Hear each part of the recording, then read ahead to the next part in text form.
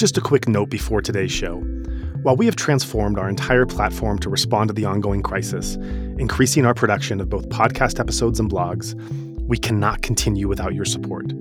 Please consider making a donation or contributing as a volunteer to support our active engagement at this critical time.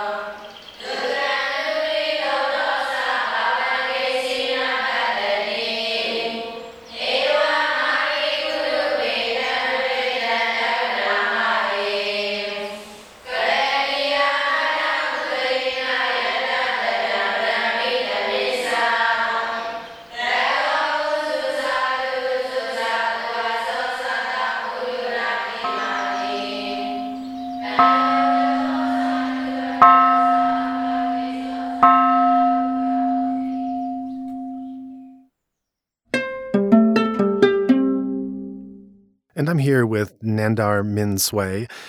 She has been involved in the massive diaspora fundraising effort from the get-go, from the very first moments when the coup happened. So we're going to learn a bit about what the diaspora has been doing to try to fundraise and support the democracy movement through her role and her activities. So Nandar, thanks so much for taking the time to chat with us.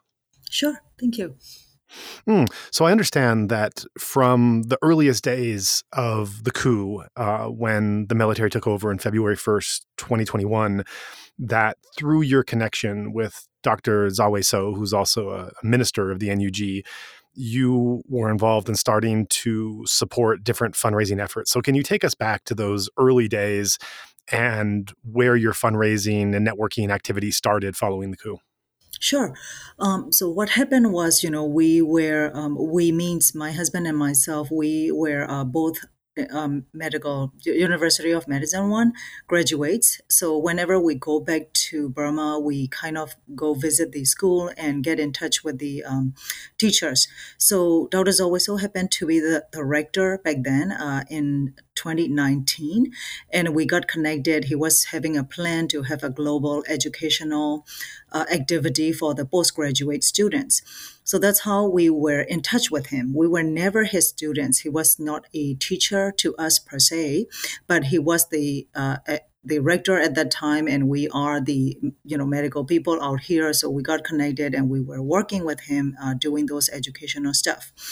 So when this 2021 February 1st happened, we were feeling like, okay, what can we do to help Burma?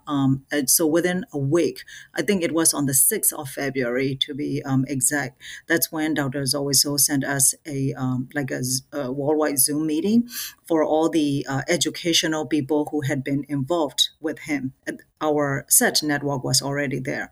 So we had a Zoom meeting, and he was explaining about how the civil disobedience movement has started, and almost all healthcare employees had walked out. So he was telling how, they're still good for February. They can survive. They may be able to survive the whole month of March. But after that, being salaried, they are going to start getting into trouble. So we should be thinking about or getting ready to help them. So that's when we started rounding up. When I started rounding up, I was reaching out only to healthcare people, physician to physician, nurses, dentists, all the people that I know in my reach. So we started rounding up, collecting money, and started sending via back at that time. We were still able to send through the how should I put it? Illegal route, right? Like, so we are giving money here, and the people over there are giving out jets, and so we were trying to send those money to some collective effort. So that has evolved pretty quickly into when the CRPH is formed.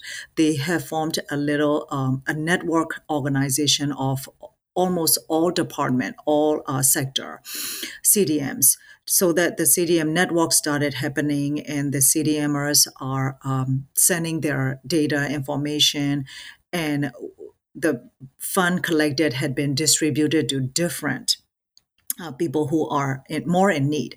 So basically, even in healthcare sector, the doctors and nurses are not the ones to get a penny at all in the beginning.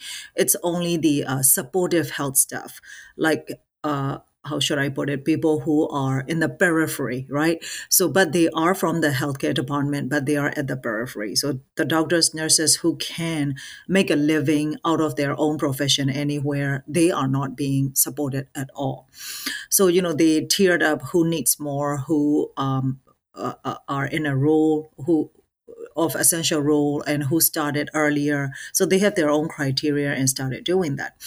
After the CRPH comes NUG formation, and when NUG formed, CRPH also made a they call it an OFP, official fundraising program, and that was in by the month of April of 2021, that OFP program started, and they were registering, right? Like, who are the legitimate people who are trustworthy enough to raise funds and be able to send money back home.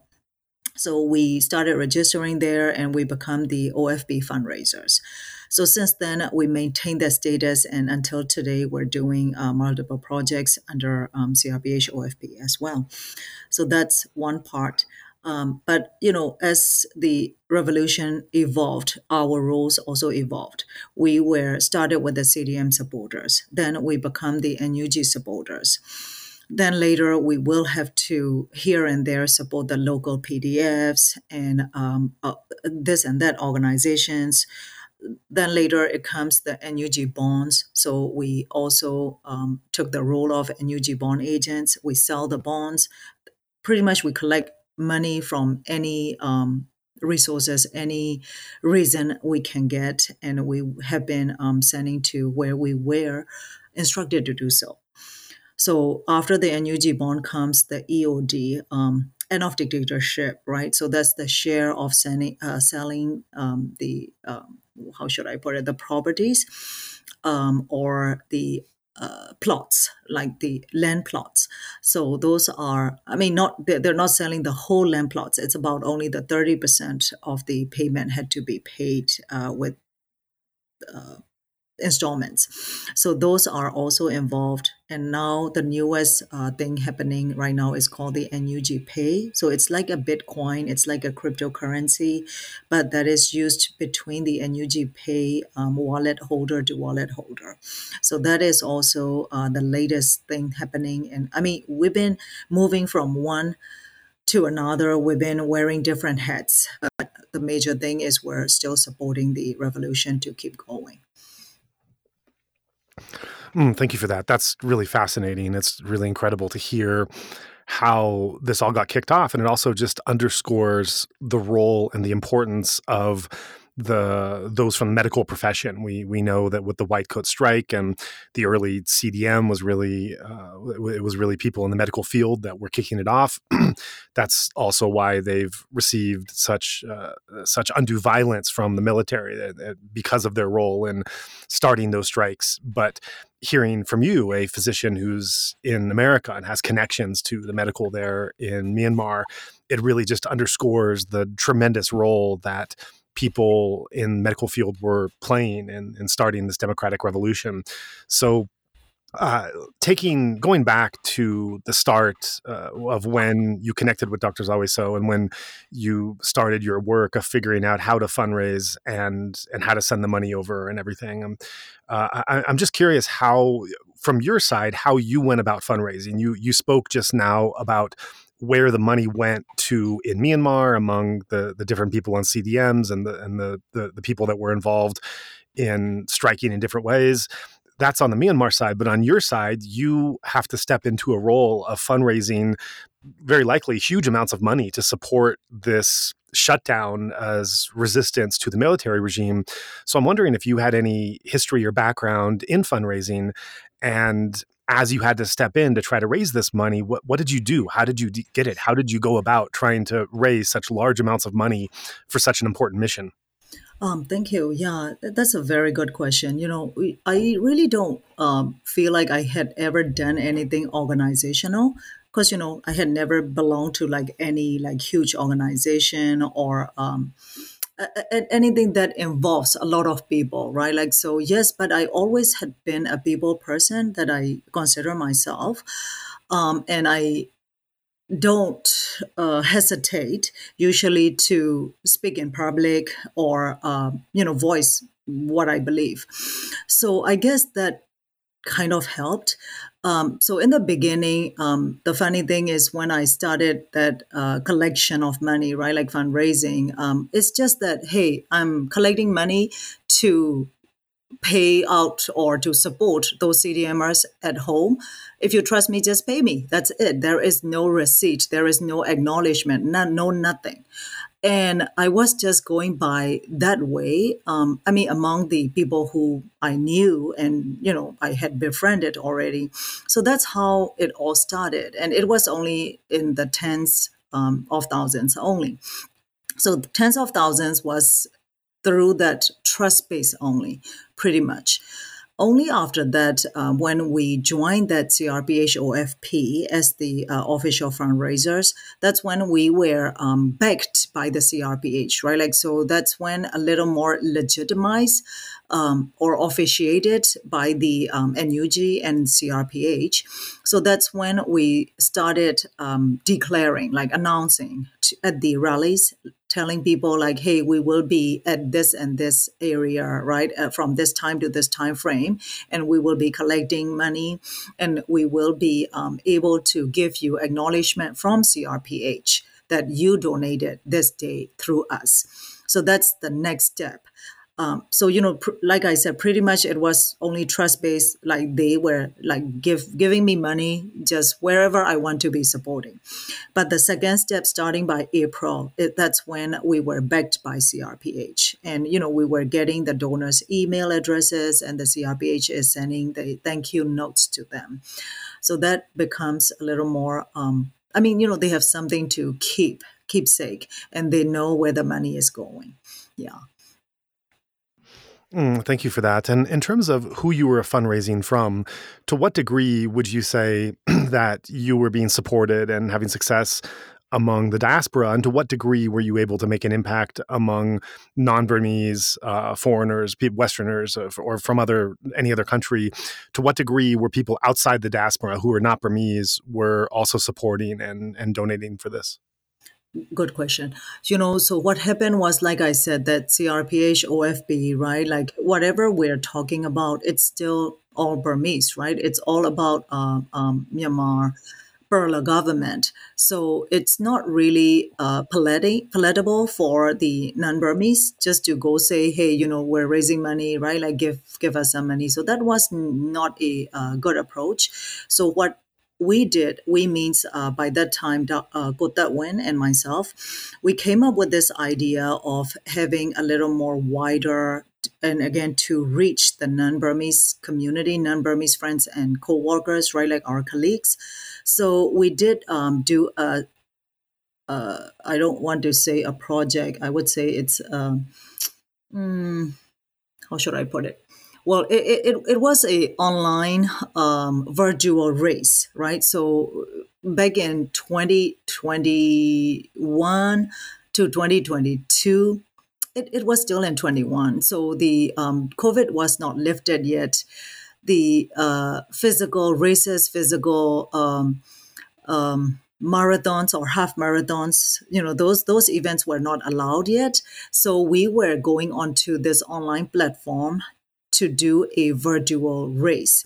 So it's called a race, but it's more of a like a stepping program, right? So we had to hire a program to give out a format, and it was done a global basis. So we were trying to reach out to almost every friends who had spread around the world to promote it and to sign up. So they are the participants. They signed up as the raisers, and they were logging in their steps every day, right? Like you walked 6,000 steps today or 3,000 steps today or whatnot. And for those steps, they were calling for their friends and colleagues to be sponsoring them. to donate for them because they're doing this for Burma. So that was a 3 months long program, and we called it Steps for Myanmar. So STEPS with the number 4, MYANMAR. So Steps for Myanmar was done for 3 months long from June to September, and it raised about 120K globally. And that was the most I have received donation from the non-Burmese colleagues and friends, because we were doing similar to what we see here, like whenever there is a like a Down syndrome thing, or breast cancer awareness, right? So we have a lot of 5Ks happening here and there, so we were trying to mimic that, and that was the most we raised for from the non-Burmese community. Yeah. Right. That sounds great. So I think one of the things that's been very educational for many of us that are concerned about Myanmar is watching the worldwide support and response to the Russian invasion of Ukraine. And I think when this invasion happened, I think immediately within weeks, those of us who care about Myanmar were, while we were pleased to see the amount of support that was happening for the Ukrainian forces, there was also a little bit of like, hey, what about us? Like we've been years now asking for even just a small percentage of everything going towards Ukraine, and and not seeing it. And I've had a number of conversations with different people about why this is so. Why is there so much more support for and sympathy and financial means for Ukraine than Myanmar? And there's a number of answers to this. One can look at the geopolitical nature of it and the threat of Putin and Russia and the proximity. One can also just simply look at Ukraine and Russia just being a bit closer to the Western mind than Myanmar, which can be seen as quite exotic and far away and misunderstood. And there's any number of reasons that one can give in looking at why there just hasn't been that same level of support and sympathy. But the question I want to ask you is not so much looking at it as the perspective of the outside looking in, but rather the inside looking out. So instead of criticizing or finding reasons why the West has not risen up to support Myanmar in the same way of Ukraine, which there are certainly many. And it's every time I walk by a home with a Ukrainian flag, or I go shopping and I'm told that some percentage will go to the Ukrainian democracy movement, there's always just a little bit of uncomfortable feeling in me of why nothing for Myanmar, why nothing for Myanmar. But I don't want to look right now at that perspective of why the West is not doing more. I want to look instead and ask you instead at what has the democracy movement for Myanmar, what more could they have done or could they be doing to be helping themselves? So in other words, for those forces that are trying to support the democracy movement, what steps are not being taken or that could be taken to find this greater outside support and sympathy? And this question is also coming on the heels of talking to several people on this podcast who have expressed concerns about how the diaspora movement, as robust and active and amazing, really, and engaged as it is, how they're still kind of operating in a bubble, that they could be doing more to influence local media, local legislators, to get this to make this issue known and cared about more widely. And certainly fundraising is part of that. How more can be done to fundraise outside of this bubble of the diaspora, which has been giving so much. I mean, really, you as part of the diaspora have been carrying the burdens on your back of trying to keep this democratic movement alive and funded. And as wonderful as that is, what can be done so that that burden is more shared, and so that these issues of human rights and democracy and overcoming dictatorship, that these cannot be seen as Myanmar issues, but as global, universal human issues that everyone should care and should be involved with. So from your perspective as someone being involved with fundraising and getting and continually trying to get so much support from the diaspora, where do you think that greater steps could be taken, maybe should have been taken, or can be taken in the future, where there could be better and more effective outreach outside the diaspora to getting support, as just even partially of what we've seen from Ukraine, that would start to come greater for Myanmar? Oh yeah, I cannot agree more than that. That this topic has been evolving in our head since 21. right? So why are we digging deeper into our own pockets? And our own pockets are not that deep enough, no matter how much we dig into, right? So we definitely had that in our minds. It's kind of like multifold, not even like only twofold, doublefold. It's a multifold, multifaceted issue because number one, our Burmese people, they tend to keep things to themselves. It's the brought up, or maybe the nurturing. You're not supposed to voice your problems to other people. That's kind of like their brought up is, right? So, inside the houses, they always say that you're not supposed to put your inner wall as an outer wall, right? Meaning that you're not supposed to voice out your problems to other person out of the house. So that type of brought up, and people who had been here are stuck with that sensation or sentiment. So they might be crying when they get home, but they put up this happy face and nothing happening type of I don't know, like a mask, right? Like they put on. And at work, and at work situation, school situation, they don't talk about, they don't voice how much Burma is in deep trouble.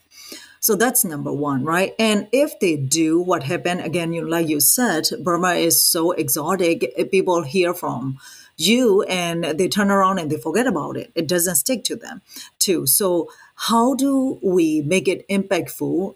Our issue, another thing is we don't have like influential or like social media status people in US or UK, right? Like so those like in Hollywood, right? Like we don't have access. I mean, Ukraine has Mila Kunis, right? We don't have anyone. So something like that.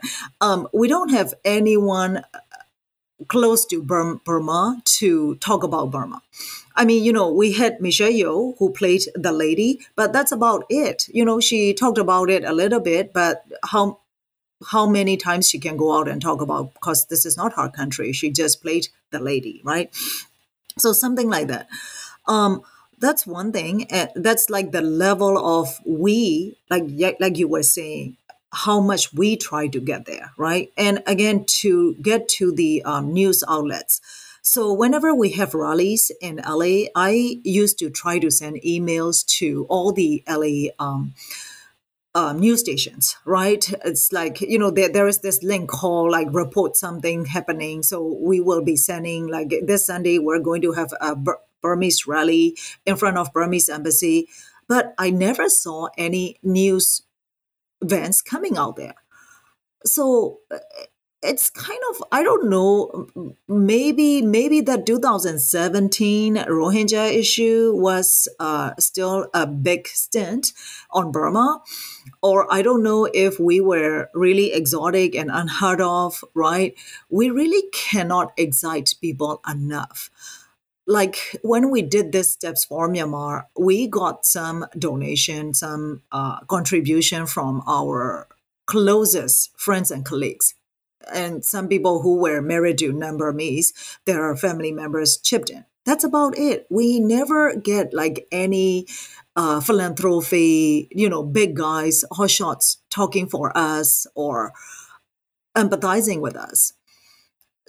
So that's where we are. And now that the NDA has passed for 2022, right? Like there are some hundreds of millions of dollars set aside, that we still have to work hard to get it to where it's needed to be.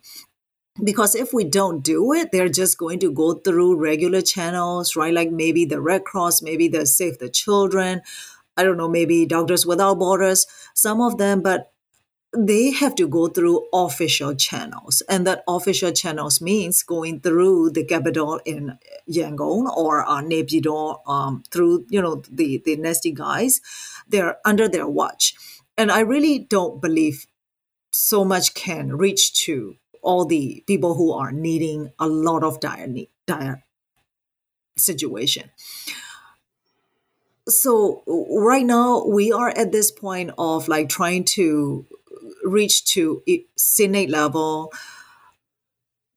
to Congress level, to have some access without having official lobby, because we cannot afford the lobbies. So we are trying to do our own, writing emails and making phone calls. That's where we are. Thanks for that. There's really so much in your answer to explore, and so much there. And thank you for your honesty and opening up about the reality of the situation and not sugarcoating it, just really seeing it for what it is and dealing with it in the form that it's taking.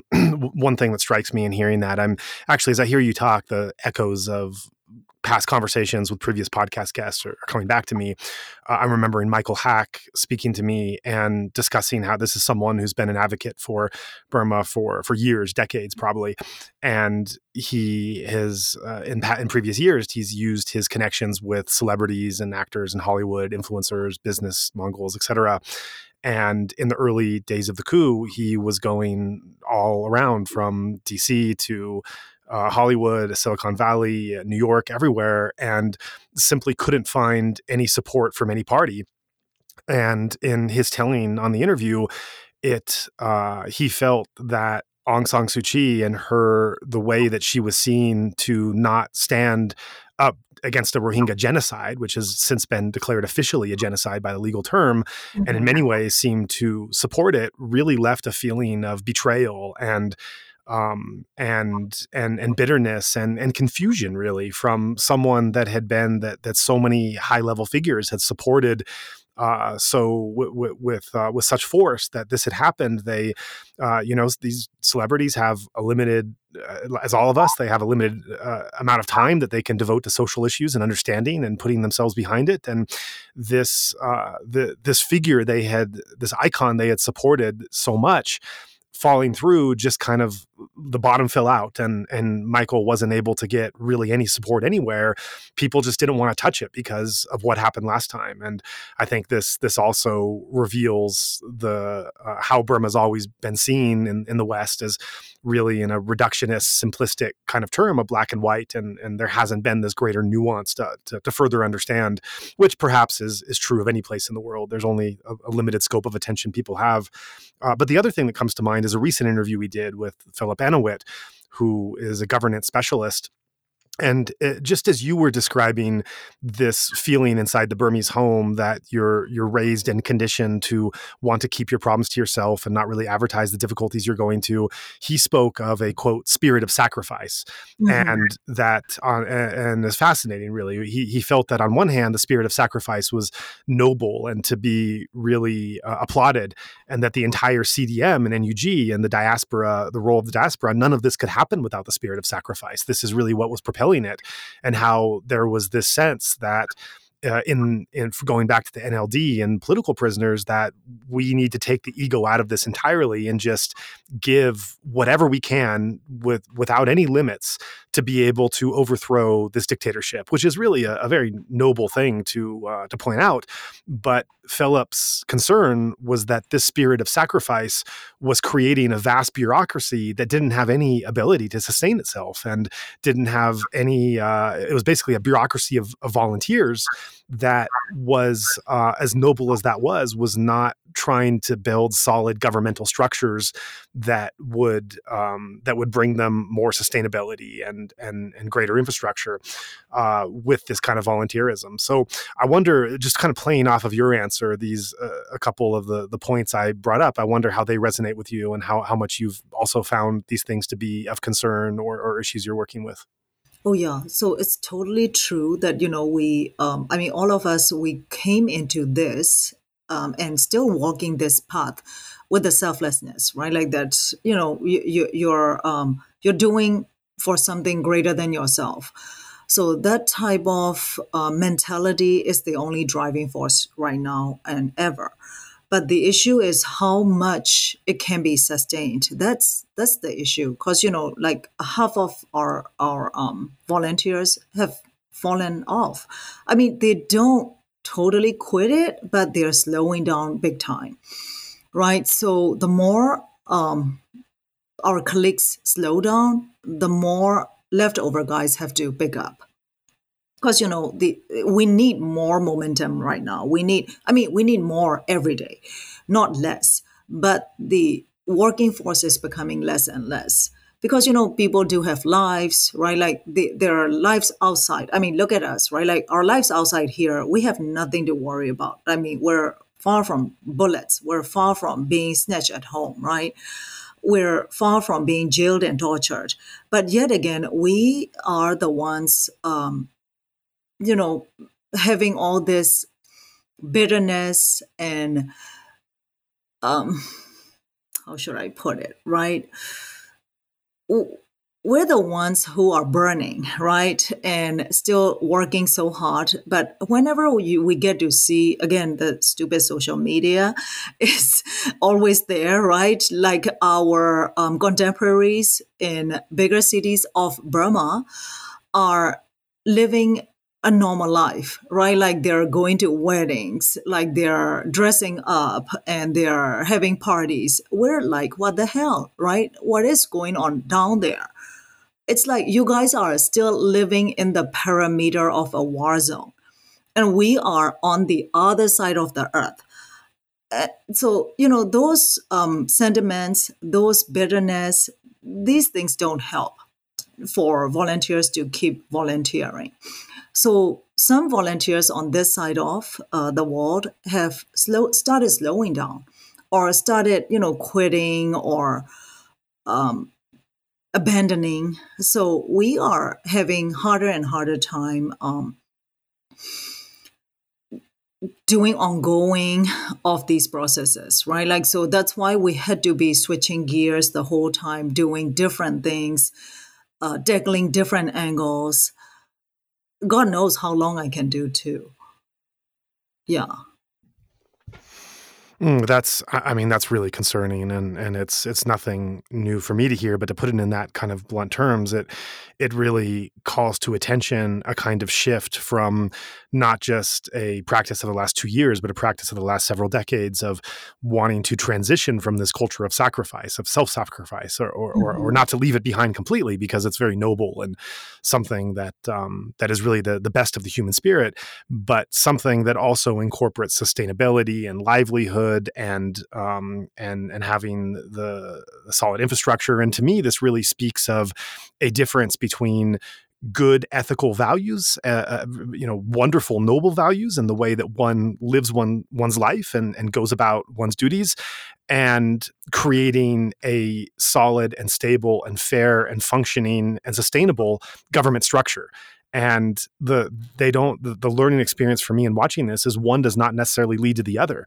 Having these good noble values as an individual does not necessarily translate to creating a government in that model. It's kind of the boring, messy, unsexy work of exactly. And there is no satisfaction there, because like you keep driving with the value base only, and there is no reward or satisfaction that you get out of it.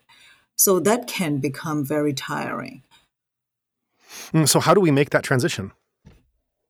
I don't know. I mean, to be honest, it's like you really have to function like a racehorse, wearing those little blinds on the side so that you don't get distracted easily and stay focused on the path only, type of thing.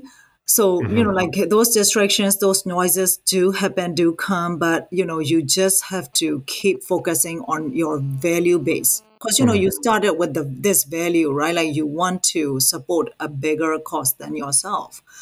So that selflessness, like you were saying, sacrifice, or I mean, I don't want to even call it a sacrifice, because I want to quote Daw San Suu Kyi that this is not sacrifice. No one made me sacrifice anything. I chose to do this, right? Like this is my choice.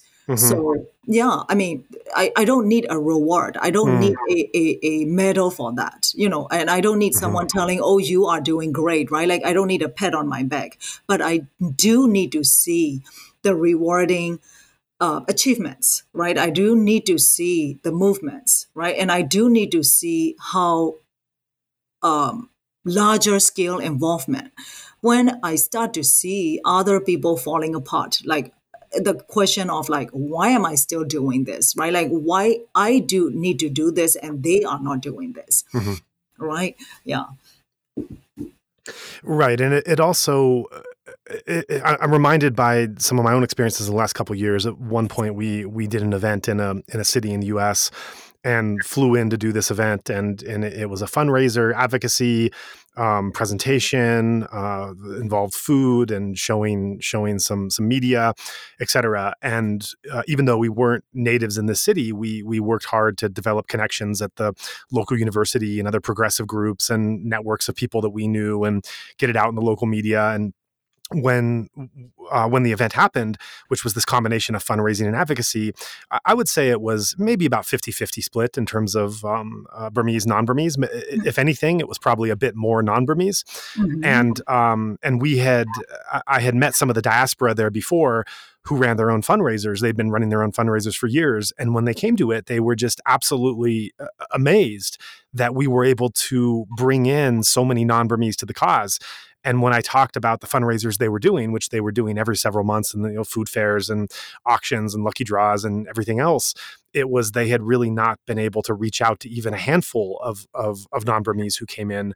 And it was really tragic to me to hear that and to see that. And it was especially tragic when I started to learn about the fundraisers they were doing. I mean, when we were in town, the fundraisers that they were putting on was, and this was, mind you, a year and a half in, Burmese women were donating their jewelry to be auctioned off, Right. presumably by other Burmese, Right. with all the funds to go. And when they do food fairs, these are Burmese who are cooking and buying all the food, probably from their own pocket, and then largely other Burmese who are then buying it. And so it's just, and as you say, the Burmese diaspora is not known for being in the elite class in America, despite perhaps some percentage of them, but mostly you're talking about very hard working class families, many immigrants who are escaping terrible situations themselves. Exactly. And Yeah. so it's just really tragic. I don't even know what question to ask. I just felt when I heard this, I just felt very, very sad and depressed that these groups that were so active and working so hard and so dedicated that they simply had no clue how to put on an event that would even try to bring in people from outside their community. And so it was really just this. And when this happened, I took this as kind of anecdotal. It didn't really register. But then when we Mhm. had this recent interview with Philip Anawit, and he was describing how the entire revolution is really being carried on the breaking backs of the diaspora, it put this anecdote in much greater context. Oh yeah, big time. So, I mean, I don't know if you are aware, like we had this award-winning movie called Myanmar Diaries, Hmm. right? So it won in February of 2022. It won a Berlinale Human Rights Movie Award, right? And they win four other awards. So there were several. I mean, they were shown in different countries, and they were nominated eight other nominations. So eight nominations and five award winning. So right, like so, it's a decent amount of. I mean, I mean, we can put this as a class of movie, right? But yet again, what happened was I'm living in Los Angeles here, right? Like this is a tinsel town. This is where some Burmese people have some reach to do film festivals or reach into film festivals, right? They did not put any effort into bringing that movie to LA. Can you believe it?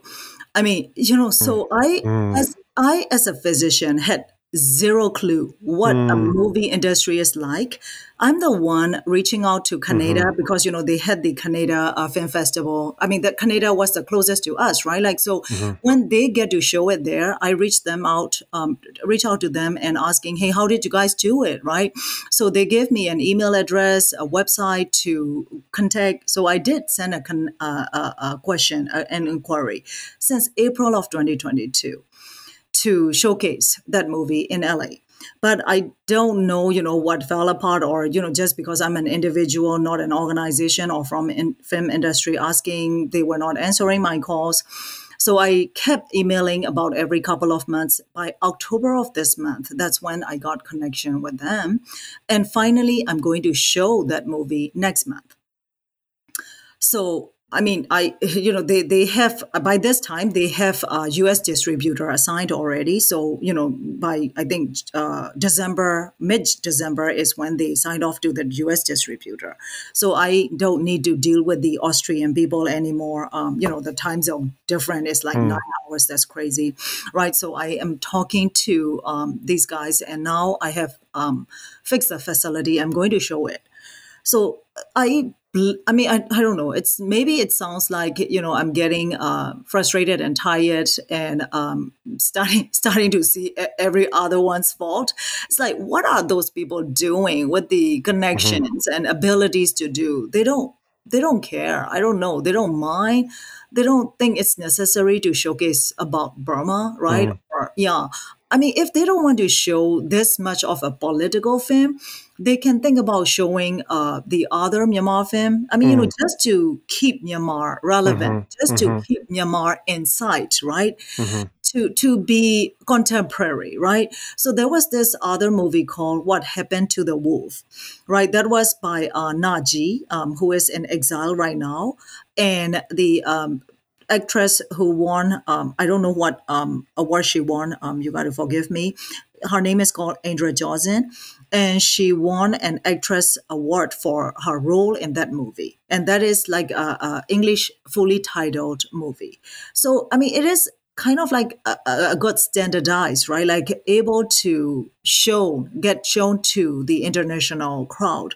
So that movie was shown at I think Indiana or Illinois Film Festival, one of the film festivals, but it never made it to LA. And again, Mm. we are in Tinseltown, and why Mm. not, right? Yeah, Mm. yeah. So that's what I'm talking about. Like Burmese don't know or don't want to stay relevant or be known and be in the know. Yeah, that's. I mean, I'm reflecting on our last 2 years of activity as well, both as an organization that is trying to bring advocacy and engagement as well as actual fundraising. And I think that one of the things that we've tried to do, or that I've tried to do, especially through this podcast platform and through the panels that we're running now, is to try to see the stories and the individuals that are happening in Myanmar that can connect with certain kind of niche crowds around the world. So I think when the coup first happened, I was so overwhelmed by just the violence and the devastation that was going on, that it was really this feel of like, well, you should care about this because this is a terrible thing and society's been turned upside down and they need their human rights. And very soon I realized that this message was only going so far and only so effective in people that had their own lives. But I think what I've tried to do is to bring in people from different backgrounds that can connect with communities and causes here. So, for example, people coming from the world of hip hop or engaged Buddhism or martial arts like Letwe or cinema, poetry, LGBT rights, gender equality, feminism. You can go on and on in the list. And if you any of these things that you care about, for example, if you care about punk rock, if you like punk rock in the United States and what punk rock stands for, the punk rockers in Myanmar, like they are on the front lines of what it means to stand up against injustice and oppression, Oh and yeah. using their medium of punk rock to make their statement. So if you care about the kind of the anarchy and the free spirit that punk rock gives, like you should definitely care about what punk rockers are doing in Myanmar. So if maybe you don't want to be involved or educate yourself on the complex political situation and the history in Myanmar, okay, just walk through the doorway of punk rock and just care about what the punk rockers are doing. Same thing with LGBT rights, same thing with feminism, same thing with Lethwei or with poetry or Mhm. whatever it is you care about. And so I think what we've tried to do, how we've tried to make those openings and connections and grow an audience that will then care about the wider Myanmar, is to say, hey, if you care about this one issue and you're fighting for this issue in your country where you do have a relative degree of safety that doesn't exist there, look at how these people are carrying the same issue when the stakes are the highest and when they're literally risking their life to be able to try to stand for this cause. And so, just trying to think of those creative, out of the box solutions and ways where we're not just repeating the same talking points. Because one of the things I find is there is this Myanmar bubble, and that Myanmar bubble is for Burmese, diaspora, foreign allies like myself myself, expats who spent time there. And I think that there's, especially when you're in the online sphere of like Facebook or Twitter, there's this thing that I've started to call like Tamada porn, which is like the military does this terrible thing, and then everyone just comments, isn't this terrible? Why isn't the world paying attention? We need intervention. We need support. And it's this kind of ongoing spiral of arguments that don't go anywhere. And, you know, as important as it is to have a safe space where Burmese can come together to talk about their pain and their frustration and to sympathize and have solidarity, to actually look at having things done, you need to move outside of that. You can keep that. It has its purpose, but you need to be able to move outside and to carry their message in a different way. And as terrible as the daily events are, going to people in foreign countries and saying, hey, this happened, it's terrible, and you should pay attention, and here's why you should know, that only goes so far. And so there needs to be this kind of code switch, you know, in code speak, where you're able to go into other environments and know what the environment is. If you're going into an environment of, you know, urban youths who like, you know, listen to hip hop or skateboard or whatever, then okay, well then what do you know from Myanmar you can bring to them that they can connect with? And so also if you're talking to meditators or to, you know, to whatever other group. And so I think that's at least something, that's the way that we've tried to approach it, of trying to broaden the audience of people who not just give money, but also care or involved or engaged and try to see this as universal issues.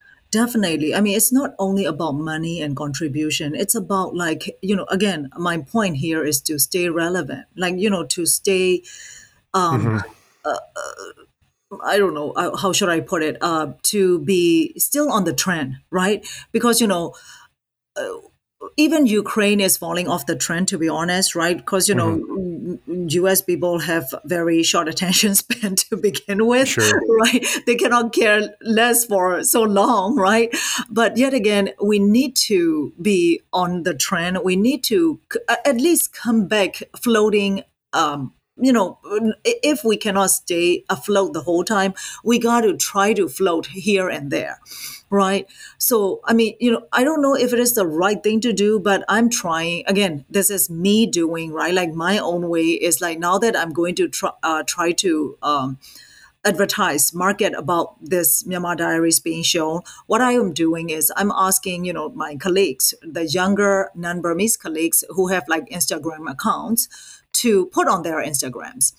Because, you know, I mean, if I put on my Instagram or my Facebook, I mean, only my bubble sees, right? Like, and this, my bubble knows everything already. So what's the point of reaching to them over and over and over again, right?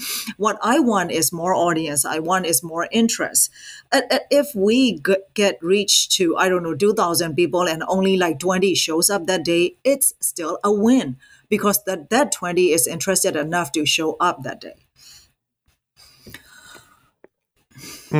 Yes, absolutely. And those are the kinds of creative out of the box things that we need to think of, especially in light of just how hard it's been able to engage greater support from the masses as well as from influential people because of just the terrible timing of the Rohingya atrocity happening just years before. It's so hard to break through. This just made it all the harder. But I do want to talk about the NDAA and the Burma Act passing. Do you see that as opening up or expanding opportunities for engagement of the masses and possible greater fundraising outside the diaspora as well? I find that as a very promising and welcoming for us, right? Like, so the fundraisers. So because, you know, we do have a whole load of nonprofit organizations, right? The religious organizations here already that can be acting as the actual bridgeways. Right. So, you know, like I was telling you, the official people or organizations who are already established through Burmese government or so-called government are not the ones that we want to go through. Right. So I see this as an opportunity for us, like the standalone organizations, to be able to bridge in between. So we're not sure if we can channel all that allowances, but we can still manage to, if we go through proper channels, we will be able to bridge a whole load of help. And again, that is going to be not just double or triple. That will be a gajillion times more than digging into our own diaspora's pockets. One of the things that kind of surprised me about the discussion after the Burma Act, and I've heard this said in various forums over the last couple of years, is large organizations or heads of agencies or development, nonprofits or whatnot, or diplomatic missions, saying that, well, we just don't know how to get the funds in on the ground. We're very unclear how we can bypass the Tatmadaw and be able to get funds of where they're needed most. And this, I'm not sure about your how involved you are in the funds you get across and the mechanisms you use, but we have a nonprofit as well. And for the funds that we've raised for humanitarian missions, we've identified countless ways, very trusted ways with our networks to be able to get funds in, get them on the ground, have the reporting, know what's taking place. Of course, there can be delays, there could be internet shutdowns, there could be safety precautions, but it always kind of confounds me that such a tremendously small organization as ours that has been so consistently effective at being able to find ways to adequately get them to the places they need to go and make sure that it really gets there safely and goes to where it needs, that big name people and organizations are clueless. And I just don't understand what they're seeing that we're not, or vice versa. So is this something that you've noticed as well, or Yeah, what? I totally agree with that. I guess, I mean, my conclusion, I'm maybe jumping too early, is that they want to play safe. So that's their major thing, because they want to be able to officially, like literally officially be able to roam around, go around, right, the whole country. And the military is always having in the way, like this area is out of bound, this area is not safe for you, right? Like that's why we're not allowing you to go. So that's it, that's the end of it. When they put a little roadblock there saying that this is not safe for you, the people from those big organizations, they don't move any further anymore. But the guys who work for yours or mine organization, they don't go through that official, so-called official channels, right? The quote unquote. So that's why those people are still finding a way and getting the work done, the job done. And there have been some international observers and people in the aid organizations that have made the controversial argument that the need to get humanitarian types of aid in is so urgent that this could be something that we work with the military with, that we find some way to work with the military regime to be an authorized nonprofit. So we're legal even though you have an illegal regime that took power in an illegal manner and is incredibly violent and breaking international norms. Somehow we're going to be within their definition of legal to be able to work with them and be also so-called, my hand in air quotes, non-political, so that we work with them to get the funds where they need to go and just kind of leave aside all this other messy stuff happening. So at least we get funds in through some official channel that gets to the people. So what are your thoughts about this argument? That argument has started since 21, like since that coup, right? Like the regular vaccination for children under 5 were disrupted, right? And the people with AIDS are not getting their antivirals. So those were, I mean, ugly consequences of all this. And when they had this, like a massacre and torching, I think Christmas of 2021, right? Right. There were 2 employees of Save the Children were burnt there. So that's when the big officials, big organizations, employees are not daring to venture anymore. And that's why they were thinking or talking more about engaging with the regime to get that official, right? So my point, I mean, that's again, my personal point of view is I agree with do whatever you need to do, right? Like even if you need to hug and kiss the villain to get to people behind the villain to give some helping hand, right? Or feed them a meal, you should be doing it. I totally agree with that. But the issue with current government or current regimen is that even if you make nice with them, it's not guaranteed you will get what you want back from them. Right. Very, very, very well said and true. Yeah. You have described yourself as apolitical, and yet you're very much involved since the beginning in fundraising, advocacy, doing everything you can to try to get money for, especially for things like CDM and CRPH and NUG, which are very much opposing the military takeover. So, can you explain in the wider work you're doing with fundraising, in what ways do you see yourself still as apolitical?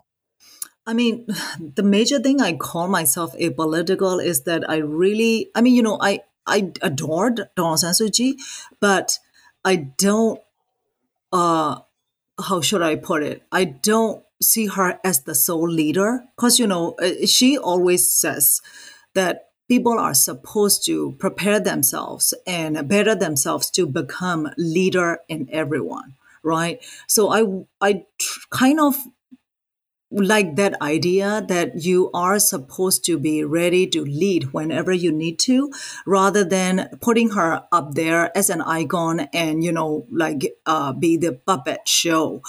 So that's what I think. I'm calling myself apolitical in that sense, that I'm not like an NLD supporter, or like Dawn San Suu Kyi supporter. I feel myself to be more like someone who wants to liberate Burma uh, any way I can. And the only way I can right now is by fundraising. So I think that's my explanation.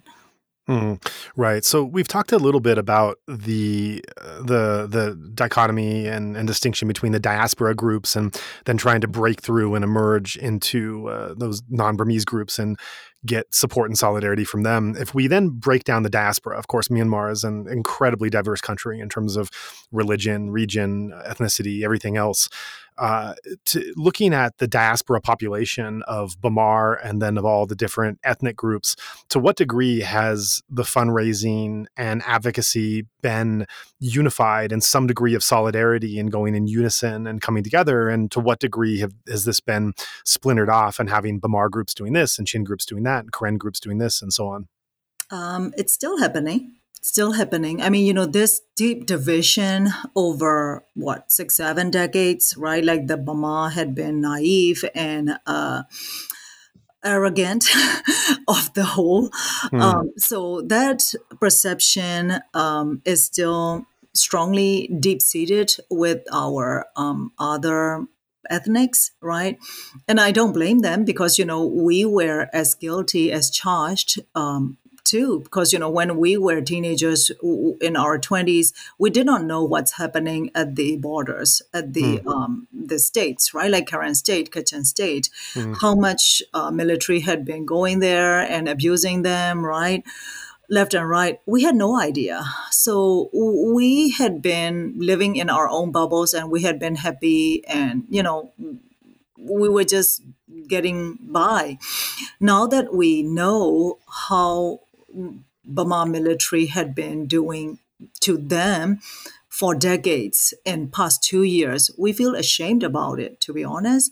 Hmm. We were like, oh my God, right? Like we were such idiots, like did not know what's happening. Like the people I'm blaming right now, right? Like in Burma cities, yeah, Hmm. right now they are partying and they are having good times when other people's houses were burned down, right? Hmm. Hmm.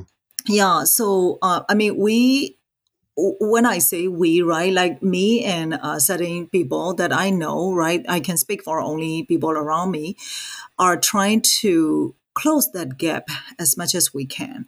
So, now is the good time, right? It's never too late to correct yourself. When you know you were not right, you start correcting yourself. So, whenever we have any like ethnic group organizations, fundraising or activity of any kind, I try to show up. I try to be there. I want to support them. I want them to know that I stand with them. I mean, that is not to have them back showing up to anything I do. I don't, expect anything in return. It's more of like I want to be with them. I want to show them that I like to stand with them. Yeah. So I mean, it's not only me, right? Me and a handful of other people all try to be there. So I kind of feel like we had a good relationship in that sense right now, and I want to keep that relationship going on. I mean, with or without the revolution, because this is the start. This is a good start, and we have to keep going on. So, I am grateful that you give me this opportunity to talk about. It's kind of like you let me lighten up my chest a little bit today. So, thank you so much.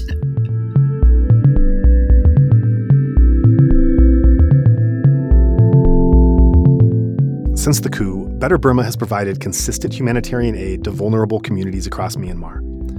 Over time, however, we have also come to realize that another consequence of the coup is a severely collapsed economy. Trade and tourism have almost entirely evaporated, and local artisan communities suddenly found every opportunity of continuing livelihood closed off to them. To help support those artisan communities, Better Burma now brings items direct from their workshop into your home. These lovely pieces from a far corner of the world will not only light up your room or make a lovely gift for a loved one, but they'll also help dozens of artisans create sustainable businesses and livelihoods. Part of each purchase will also go towards our ongoing nonprofit mission. To see these beautiful crafts, visit alokacrafts.com. That's Aloka, A-L-O-K-A, crafts, C-R-A-F-T-S, one word, alokacrafts.com. Of course, as is your preference, you can also consider making a donation through our normal channels. If you would like to join in our mission to support those in Myanmar who are being impacted by the military coup, we welcome your contribution in any form, currency, or transfer method. Your donation will go on to support a wide range of humanitarian and media missions, aiding those local communities who need it most. Donations are directed to such causes as the Civil Disobedience Movement, CDM, families of deceased victims, internally displaced person IDP camps, food for impoverished communities, military defection campaigns, undercover journalists, refugee camps, monasteries and nunneries, education initiatives, the purchasing of protective equipment and medical supplies, COVID relief, and more. We also make sure that our donation fund supports a diverse range of religious and ethnic groups across the country. We invite you to visit our website to learn more about past projects as well as upcoming needs. You can give a general donation or earmark your contribution to a specific activity or project you would like to support, perhaps even something you heard about in this very episode. All of this humanitarian work is carried out by our nonprofit mission, Better Burma. Any donation you give on our Insight Myanmar website is directed towards this fund. Alternatively, you can also visit the Better Burma website, betterburma.org, and donate directly there. In either case, your donation goes to the same cause, and both websites accept credit card. You can also give via PayPal by going to paypal.me/betterburma. Additionally, we can take donations through Patreon, Venmo, GoFundMe, and Cash App. Simply search Better Burma on each platform and you'll find our account. You can also visit either website for specific links to these respective accounts or email us at info@betterburma.org. That's Better Burma, one word, spelled BETTERBURMA.org. If you would like to give it another way, please contact us. We also invite you to check out our range of handicrafts that are sourced from vulnerable artisan communities across Myanmar, available at alokacrafts.com. Any purchase will not only support these artisan communities, but also our nonprofit's wider mission. That's Aloka Crafts, spelled ALOKACRAFTS, one word, alokacrafts.com. Thank you so much for your kind consideration and support.